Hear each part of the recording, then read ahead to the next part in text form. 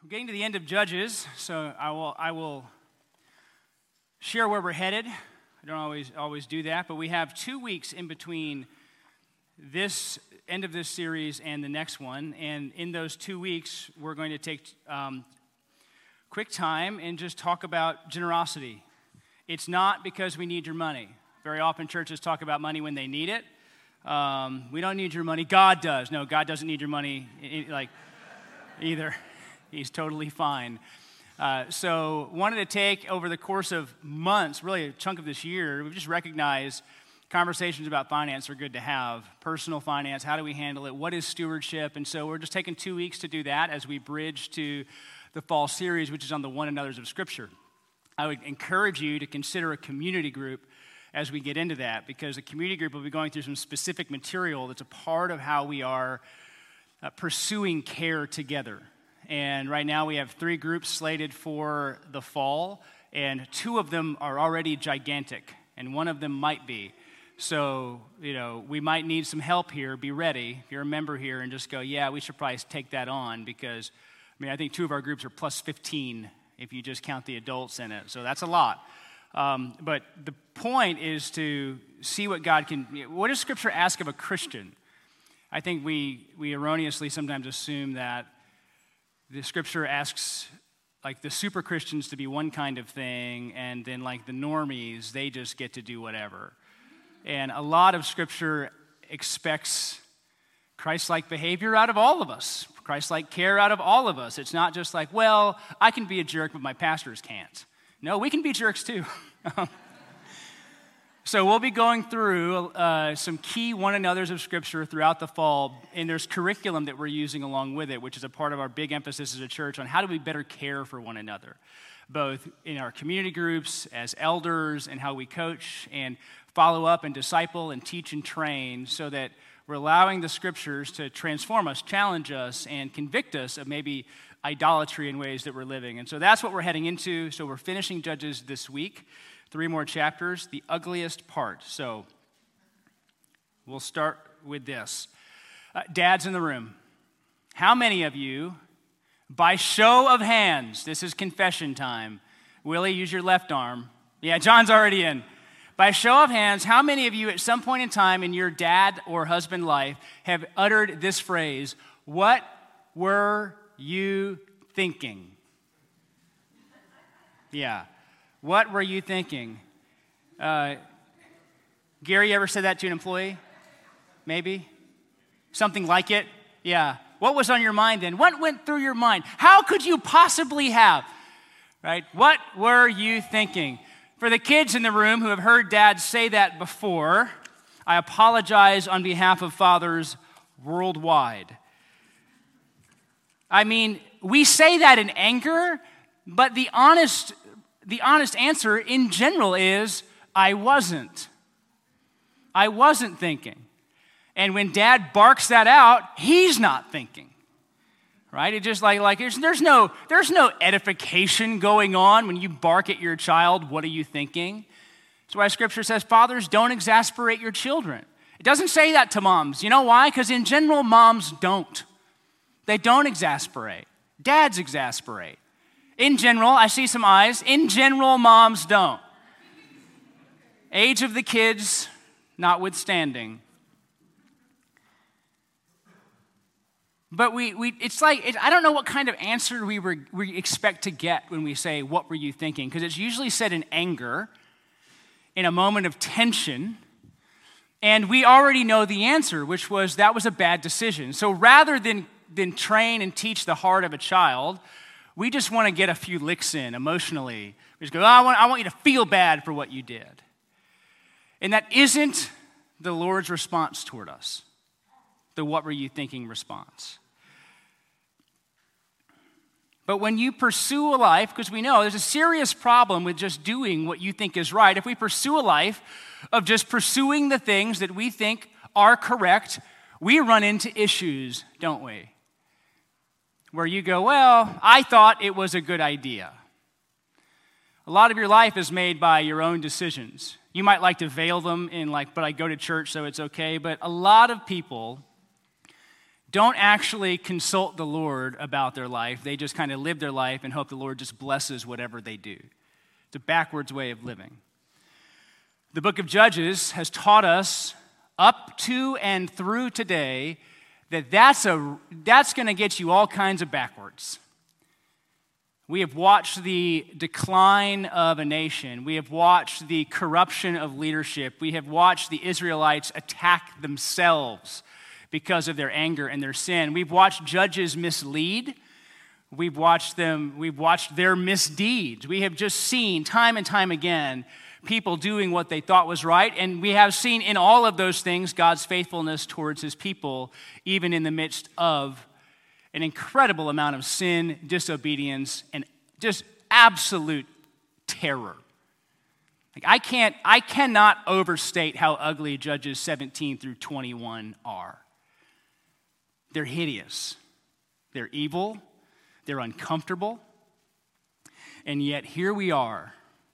Jesse from Creek's End preached last week, and he and I didn't collaborate over the way we're going to organize our material, but we're actually organizing it in a similar way, because you're seeing the fruit of pursuing what you want, pursuing your own end, pursuing your own ideas, your own ideals, and what you think is right. So the question we're going to ask today is this: what are the results of pursuing a life where you do only what you think is right? Where you do only what you think is the right thing to do. Now, we know the phrase that we'll see repeated throughout the back end of Judges here, which is, at that days there were no king in Israel, everyone did what was right in his own eyes. It's like the episode Parks and Rec where Ron Swanson's doing something he shouldn't, and he hands a piece of paper to somebody, and the piece of paper just says, "I have a permit." That's all it says. Or "I can do what I want." And we use that language, don't we, even culturally? You can do what you want. We don't think about just the evil that can produce when we just tell somebody they can do what they want, because we have an underestimation of the wickedness of the human heart. We have an underestimation of what can actually happen when people do what they want. And so, Judges 19 through 21. We've seen these judges. We've seen a story. We're seeing a story about a Levite previously. Now we're going to see another. The difference between 19 through 21 as comparison of 17 and 18 is that everybody's anonymous. It's almost like the anonymity of the characters makes it relatable to anybody. This doesn't have to be any one person, because it's very easy to go, "Oh, well, that was them, not me." But the anonymity of who's doing what actually demonstrates that this is a systemic problem in the nation. Nobody's called by name. It's easy to see a judge and go, "Well, I'm not like that. I'm not a judge. I'm not a leader." But these are just the people.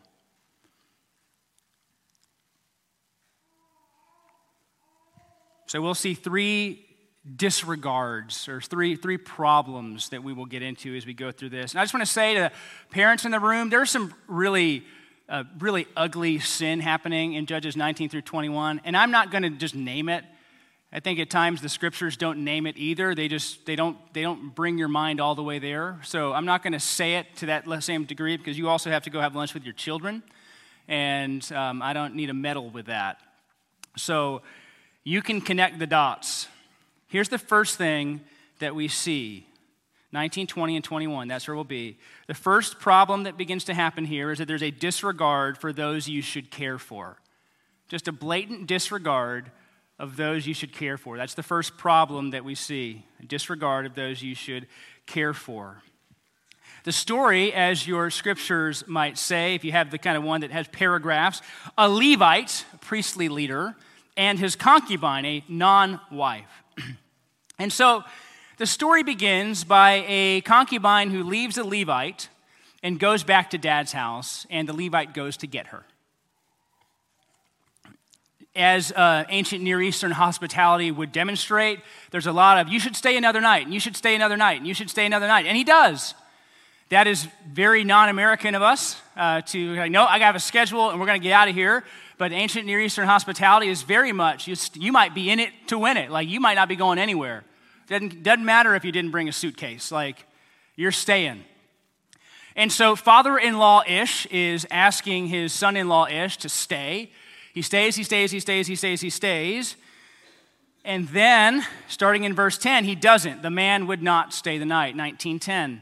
He rose up and departed and arrived opposite Jebus, that is Jerusalem. It's not Jerusalem yet, but the writer is putting in there so you know where Jebus is. Because they'd be like, where's Jebus? It's Jerusalem. He had a couple of saddled donkeys, and his concubine was with him. And when they were near Jebus, the day was nearly over, and the servant said, come now, let us turn aside to the city of the Jebusites and spend the night in it. People that weren't driven out originally in the beginning of Judges. His master said, we will not turn aside into the city of foreigners who do not belong to the people of Israel, but we will pass on to Gibeah. And he rose, and he said to his young man, come and let us draw near to one of the places and spend the night at Gibeah or at Ramah. You see the thing, we're not going to go stay with not our people, we're going to stay with our people because there should be from the law a demonstration of hospitality that Israelites give to one another. But as the scene gets set, it gets worse. Verse 14, they're looking for hospitality and they find none. This is ominous, bum, bum, bum, right? Like, you know the scene. You're at the saloon and like somebody walks out, no one's where they should be. And so you're trying to figure out why there's no one there and you know it's not good. This is how this is getting set up, verse 14. So they passed and went on their way, and the sun went down on them near Gibeah, which belongs to Benjamin, and they turned aside there to go spend the night in Gibeah. And he went in and sat down in the open square of the city, for no one took them into his house to spend the night. It doesn't seem like a big detail, or it's like we kind of go, okay, yeah, of course, you get a hotel. No, the way the Israelites operated was on the hospitality that they would show to one another. And God had even said, not just to one another, but to foreigners, because he goes, because you were foreigners in Egypt, you know what it's like to be, so you should demonstrate extraordinary kindness to anyone sojourning in your land who's seeking God. And yet, what do? But they get into the town square, and it's just nothing. And you start to wonder, what's going to happen? Who's going to show up? Well, a man finds them and says, you stay with me. Don't stay here. You stay with me. It's like he knows something.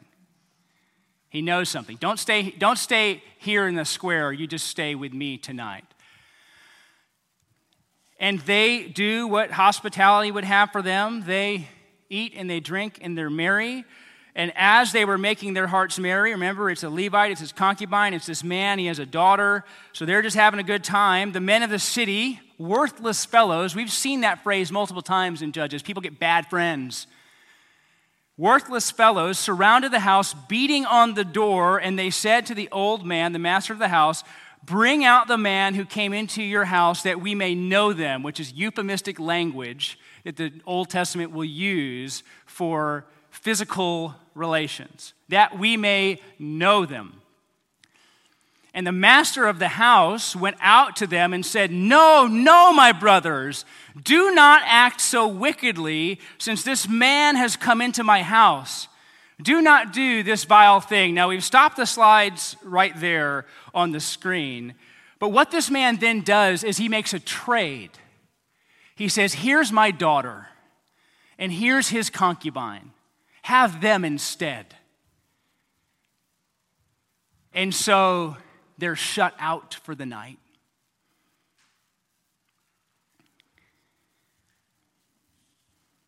And the man, the Levite, just doesn't seem to care. He seems disinterested in what has gone on. Remember, this is all pitched and everyone did what was right in his own eyes. Sometimes we read this and we go, so is God approving? Is God disapproving? Now, why did God not stop it? They had gone so far astray that they were seeing the world in reverse. Evil had become good, and good had become evil, and disobedience had become obedience. It's not that we've talked before in series where we have this idea of God giving over. If this is where you are going to be, then you're going to experience the full consequences of your sin, if that's really how this is going to go. And so, you get to verse 27, again, not behind you. The master rose up, and when he opened the doors, there was a concubine lying at the door of the house with her hands on the threshold. And look at this coarse, heartless language. He said to her, "Get up, let us be going." But there was no answer. So he puts her on a donkey. Either she was dead then or she died on the way. And he gets back home and he dismembers her and sends her to every tribe as if this is a good thing. This is like 7. Like, this is what's going on. This is not good. Sending to every tribe to try and stir up hostility, make people angry with the people of Gibeah, which is a town in Benjamin. And so he's trying to stir up hostilities and anger against his own people. And the people gather and they say, "Such a thing has never happened or been seen from the day of the people of Israel that they came out of the land of Egypt until this day. Consider it, take counsel and speak." They all gather and they try to figure out what's going on. But they're gathering in anger about the sin and sinful condition of another man and what had gone on. They're just not thinking straight. So that first thing, a disregard for those you should care for, that first idea, husbands are no longer husbands. Fathers are no longer fathers. They're just places and people who are still just doing what they want. Now, we might go, "I would never do that. I would never do that." Well, praise God, you would never do that. But I bet every man in this room has had callous disregard for his wife or for his children. Callous disregard at some point in time. Or you've said something, spoken something, done something. You've said, "What were you thinking?" You said, "I don't care how you feel." You said, "Why did you do it that way?" There you go again. You've done something where your heart has not been tender to the Lord, but hardened by your own flesh and have demonstrated a lack of servant-hearted, God-centered care for those who need it. Now, we see the multiplication of that sin because the whole people of Gibeah didn't care about others. They didn't offer hospitality to those who were sojourning in their town, who needed a place to stay for the night. When they did find a place to stay, they just tried to overtake them. Blatant disregard for those you should care for, your own people and your own family. And then even then, after it all goes, what do we have?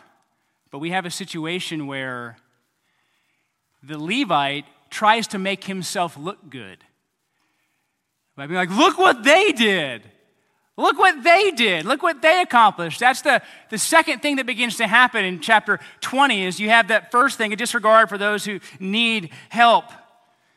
The second is there's an exchange that's made, and you're no longer fighting an enemy, but you're fighting your own people. Remember how the book began. It's very important that we recognize the book began driving out an enemy.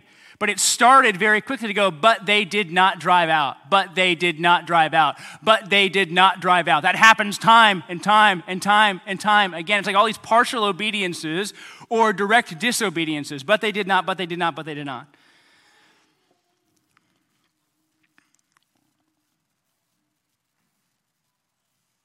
And you look at verse 1 of chapter 20. This is part of what was in the passage that was read, chapter 20, part of what was read. "Then all the people of Israel came out from Dan to Beersheba." That gives the whole range of the nation, from Dan to Beersheba, including the land of Gilead, and the congregation assembled as one man to the Lord. Interesting that this one man language does not show up all that often in the book of Judges. And some of the times it shows up most prominently is when they gather as one man to kill their own people. They're unified about the wrong thing. Oh man, I don't want to make too many parallels to church, but That's so often the case, right? Like the enemy of my enemy is my friend, and if you like let's hate somebody together. This is the pettiness that shows up in every kind of middle school and high school relationship, where it's like, we hate you. Why? Not because they hate you. And if they hate you, I hate you too. And so rather than actually go to what God had put before them, which is to drive the people out, they go, you know what, let's just kill the people of Gibeah. That's actually what chapter 20 begins to show, and in the tribe of Benjamin. So Benjamin doesn't show up for this little get-together because they're part of the problem in the eyes of the Israelite. They get unified around killing and not worship. The Levite tells the story, but he doesn't give all the details. He's like, they wanted to kill me, but they killed her instead. Is that really how it went? No. They wanted to know me, but instead we kind of closed the door on the women. That's the story, but there's no Snapchat footage of that interaction, and so they just take him at his word. But he is already in that self-protecting, which is what sin will do. I tell my kids this, your sin makes you hide. And so you're going to make yourself look better. You're going to do things that make you feel like I can't really do that. And I see this when I talk to my own kids. I see it when people talk to me and they call me out for something. The first response is like, yeah, well, they did something. They did something bad. Or I'll say to I'll just pick a kid. They're not watching. They're at another church in Louisiana this morning, so I can name anybody I want. They won't care. So we'll make it Asher. I'll say, hey, Asher, what was that? And he'll go, Ethan, right? Like the first thing out of his mouth is the name of a brother. No kid in this room knows that, do they? The name of a brother. Well, that's what's going on. They wanted to do something terrible. I did something actually way worse, but they wanted to do something terrible. Can you believe it? Now, I want you to see something here. I gave, I think, a clue early on in this series. Now, it's been almost 3 months, and so I doubt you remember even Sermon 1, let alone like Sermon 8, 9, 10. I want you to look at Judges 20:18, because they go to the Lord to decide who they will fight. The people of Israel arose and went up to Bethel and inquired of God, who shall go up first for us to fight against the people of Benjamin? And the Lord said, Judah shall go up. So they inquire of the Lord on who they should fight. I'm less concerned at this point in time about God's response. If you go back to Judges chapter 1, verse 1, you will see this. After the death of Joshua, the people of Israel inquired of the Lord, who shall go up first for us against the Canaanites to fight against them? The Lord said, Judah shall go up. So from chapter 1, who shall go up to fight our enemies, to chapter 20, who shall go up to fight our own people? What has happened is an inversion of the role that they should have had. They have become like Canaanites. They have become the enemy that they were supposed to drive out. And now they are treating their own people like that. So they ask God, who shall go up? And that's exactly like Judges 1:1, but the target is different. Now it's about their own people. Who shall fight against Benjamin? What begins to happen in this are 3 fights. There are 3 fights, and Benjamin wins the first, and Benjamin wins the second, and then there's a third. They keep going to the Lord, and they're losing, and they're winning, and they're losing, and they're winning, and finally, Benjamin get thumped. And so you feel like, well, maybe that's what God wanted. Maybe that was the right thing. So remember in chapter 19, there's just this disregard for those you should care for. It gets in the middle between 19 and 20, sin creeps in and deceit even creeps in. And now they are all coming together to fight against their own people. That's what they want to do. That's what they think is the right thing to do. And again, you can hear that idea. Perhaps they are handed over and God's just like, you know what? Okay. you have become just like the people you were supposed to drive out.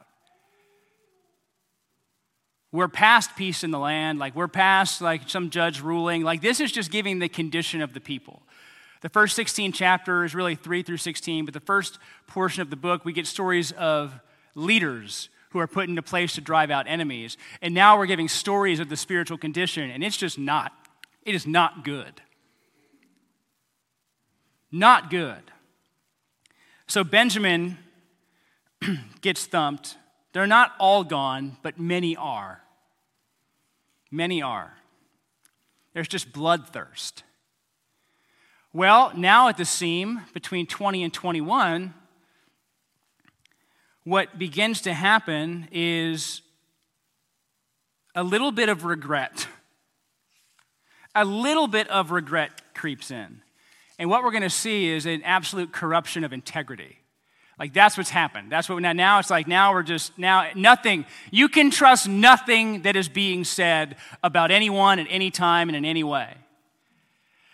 If you look at 21 verses 1 through 3, you're going to get three important things. Verse 1, the men of Israel had sworn at Mizpah, no one of us shall give his daughter in marriage to Benjamin. So they're so mad at Benjamin for what Gibeah did in Benjamin that they're like, we're not marrying him. Never will we do that. So that's the vow. Thing number 2, they came to Bethel and sat there till evening, and they lifted up their voices and wept. Huh? Why? Verse 3, O Lord, the God of Israel, why has this happened in Israel that today there should be one tribe lacking? Like, I know why. Do you know why? Like they're going to God being like, how did this happen? I don't know how this happened. I'm like, you still have blood on your hands. You wonder how it happened? You might have had to put your weapon down just to cry out to God, and you're wondering how he did this, like it's his fault that you just went on your own way. And so they've made a vow, we're not going to give our wives over. Then they have all these, they've sad over death. That makes sense. And they're trying to, I guess, make it right? Building an altar, sacrificing, and they have to now figure out, well, we don't want a tribe to not have lineage. So there's this like weird, we wiped them out, we're sad we wiped them out, and now they need wives. They need wives, but we've vowed not to give them wives. So what do we do? And when I say corruption and integrity, 2 things begin to happen in this part. Thing number 1, they decide that it is a good idea to go to Jabesh Gilead in verses 4 through 14 because they didn't help. They didn't help. So because they didn't help in the fight, we can now take their women, I guess. That's the logic. You didn't help, so we're going to go ahead and just take 400 virgin daughters from Jabesh Gilead. There are 600 people of Benjamin who need a wife. 400 there. So now we have 400. So how many do we have left? 600 minus 400 is how many kids? 200. Thank you very much. So we have 200 people we still need. 200 wives we still need. And this is what begins to happen in 15 through 25, is they start to go, they have compassion on Benjamin because the Lord made a breach. But they get together and they say, well, there must be an inheritance in verse 17. There must be an inheritance for Benjamin so that the tribe may not be blotted out. Yet, we cannot give them wives from our daughters because we've sworn not to. Well, remember how when we were dealing with Jephthah and he swore that he would kill his daughter, or the first thing that came through the door, and we were like, you can go back on a disobedient vow anytime. Like, if it's dishonoring to God, you can just go, that was me, not the Lord. And so that's not to say, because in our flesh we'll go, oh, cool. So if we're always trying to find ways to break promises. But they're like stuck. They're like being right externally is more important than being right internally. Well, we said we couldn't do it, so we can't do it. So look what they begin to scheme. They say this, hey, verse 19, there's a yearly feast of the Lord at Shiloh, which is north of Bethel on the east of the highway. Verse 20, and they commanded the people, saying, go and lie in ambush in the vineyards and watch. And if the daughters of Shiloh come out to dance in the dances, then come out of the vineyards and snatch each man his wife from the daughters of Shiloh and go to the land of Benjamin. And when their fathers or their brothers come and complain to us, we will say to them, grant them graciously to us, because we did not take for each man of them his wife in battle, neither did you give them to them, else you would now be guilty. You hear what they were just saying? We will not give our wives to Benjamin. We're not doing that. But if some people kidnap our wives, or our daughters, I'm sorry, not wives. If some people kidnap our daughters, we didn't really give them. I mean, that's like letter of the law through and through, isn't it? I'm gonna keep my vow that I'm not gonna give any of my daughters to Benjamin. But if my daughters just so happen to be out there and get taken, I'm okay with that. That's what they begin to do. You can hear the corruption of integrity going on all throughout. Let's kill the people who didn't help out. Lord, why did this happen? You know what? We said we wouldn't give them, so let's have some people take them. And then we can be like, well, I kept my word. I kept my word. It's okay.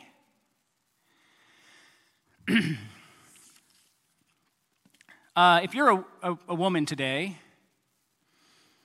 probably about half of us, maybe a few more, something that Judges also does is it moves from a woman being someone that Othniel fought for to someone who now just becomes property to kidnap.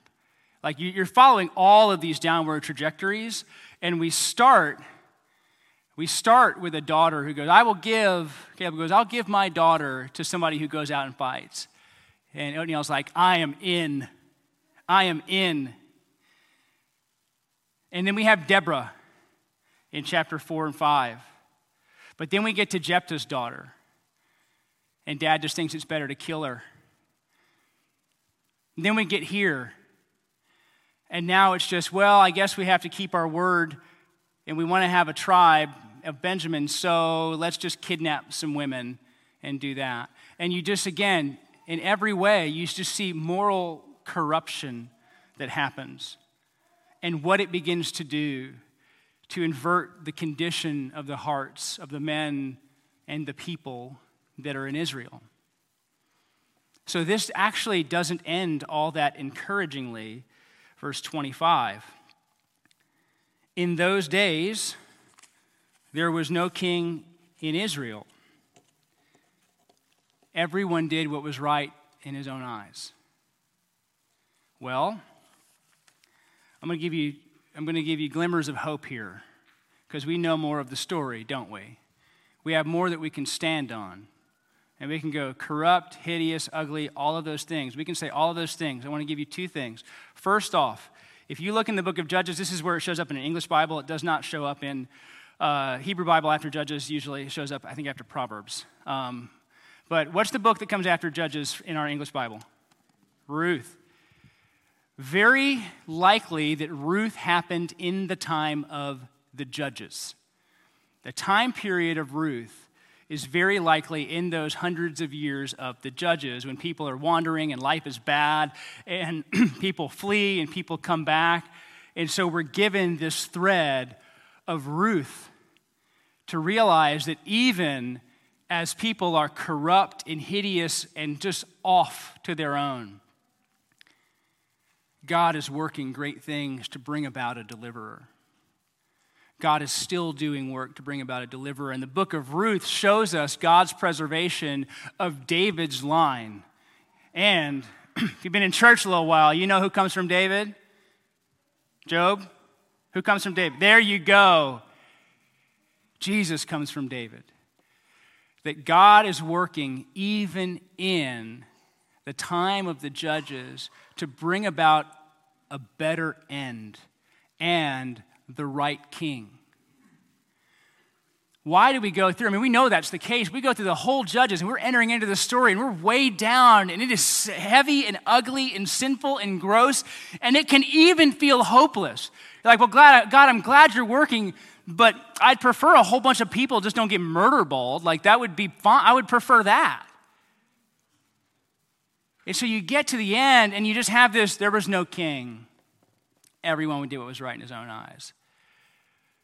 Which is an accusation of the condition of the hearts of the people at the time, but also a push forward to a better day. In the fullest of senses, because we have Saul and David and Solomon and a divided kingdom and prophets and an exile and a return. We have all of those things to happen in the hundreds and hundreds of years after these moments. But then it moves to a child. And that child is born of a virgin, and that child is the King of Kings and the Lord of Lords. And in every way, a judge, a person, a Levite, a husband, and a dad has failed to this point in the book of Judges. We are given a Savior who is Christ the Lord.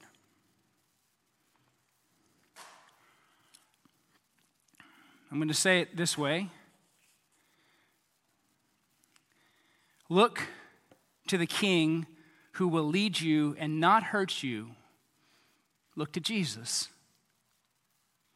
When I teach the book of Judges, I always say we're going to learn a lot from the judges themselves and the condition of the people, but we should really try and live like no judge, even if there's some noble aspect. Our end game isn't be more like Samson, be more like Shamgar with his ox goad killing, a bunch of people. Like, that's not what we're looking for. It's a shallow aspiration. What we get all these millennia later is to look back and realize what God was working out and what we get to receive. Let's think of those three aspects of Judges we talked about, where you have a disregard for those who need it. You have a fight against the wrong enemy, and then you have a corruption of integrity. Those three moves that we see, what happens when you pursue things at your own end. And what do we have in Jesus when you think of that first movement? You have Jesus saying to a crowd, "Come to me, all you who are weary and heavy laden, and I will give you rest. Take my yoke upon you and learn from me, for my yoke is easy and my burden is light." We have a Savior who doesn't mistreat, who doesn't harm, who will not only go outside the door in Gibeah, but destroy the ones who are there, who is stronger than any sin, who is better than any body, and who is going to deliver us from the consequences and weight of eternal punishment. He protects those who hurt. Secondly, and again, because there's no king, everyone did what was right, and we can look back, he fights the true enemy. And you're not the true enemy. Sin is. He destroys sin so you can be right with him. He went up and took the consequences of sin, bore them on the cross so that we could live. He doesn't get conflicted and gather his people together to fight his people. It's not his heart. He knows what is right, and he does what is right. He fights the true enemy. So often we view, in weak moments, we wonder if God's for us. You might feel that way even this morning, where you know your sin, you know your corruption, you know what might just be set in you. You know how you've already failed. And you wonder, just a little bit, is God all right with me? Or am I his enemy? New Testament, Apostle Paul would say that we were all objects of wrath but God, being rich in mercy, made us alive. And so if you are in Christ, you aren't an enemy of God. You are beloved. He delights in you. He doesn't mistreat. That's why you get to the end of Judges and you can just feel so uncomfortable But we don't live in discomfort because we know the Savior. If that's you this morning, or maybe you're standing on the outside, you feel like you're looking in, I would just ask you to turn to Jesus. Certain religious traditions kind of train us up to think that if we screw up, we're out, and we have to do enough good to get back in. And so we're always kind of, like we're always like, hey, I feel like I've been pretty good today, so I'm all right. And we look for, like we see in the book of Judges, that momentary peace. Give me 10 years, give me 20 years. Just let me feel good for a little while. God is not as concerned about the 20 years, I mean it in this way, as eternity. Eternity is the end game here. Life together with God in a new heaven, in a new earth, where this kind of crap doesn't happen. I could have used many more grosser words, but so I went G-rated. This kind of stuff, things, evil. God has promised for us a day. For all who are in him, where there is a new heaven and a new earth, and God's dwelling place is with his people. And he will be with them in every way, leading them in every way. Because he fought the true enemy. And we can stand redeemed. Thirdly, that corruption of integrity. There is no false way in Jesus. 0 false ways. In fact, for those who tried to live by the letter of the law during his ministry, he had very little sympathy for lawmaking that expressed some demonstration of righteousness. Whereas in this back end of the story in chapter 21, the Israelites feel like they're doing the right thing by keeping their word, by not giving their sons over to marry people of Benjamin, or their daughters to marry the people of Benjamin. What they're actually doing is demonstrating the wickedness of their own heart. I want to look good. I want to be able to say I kept my word, but ultimately I am not that concerned if I do. Jesus has no false way in him. Which is why when we read the word and it assaults our flesh and our temptation to be duplicitous in how we act with people, with our friends, our family, our spouse, and we just don't want to fully be who we know, what's really going on. There's no falsehood in him. You get to the end of the book of Judges and you can weep about what you see. But if you know Jesus, you can also worship because you know what's coming and you're experiencing it. If you're only exclusively weeping, then you're like the people in chapter 21 who go, God, I don't know how we did this. I don't know how it got this way. I'm not sure what happened. We don't know what we were thinking. But if you can move to worship, then you have gone through recognizing the hideousness of sin and experiencing the redemption that is available for us in the Lord Jesus. That's why I love Judges. There are very few books that assault us week after week with sin like Judges does. And at the same time, comfort us if you're in the Lord to go, I am so glad I serve a God who doesn't do that. I'm so glad I serve a God who's still working out faithful people, even in that. And there's always a remnant, isn't there? That's why you get right into Ruth and you go, oh my gosh, how did that happen? You got Ruth, you got Boaz, Naomi's there. You have a family that God is still using to bring about redemption. Which reminds us that even in the darkest days, there is always hope. Always hope. Because we do not define how life is going by what's happening around us, by what God is doing. And he's always at work. And he's always preserving. He's always caring. Why? Because ultimately, this is his story he's working out, and he's not going to leave it to us to screw it up. He doesn't have to get it back on track. He enters in, he knows what he's doing every time. And you look back at a Ruth and Boaz, and you go, how did that happen?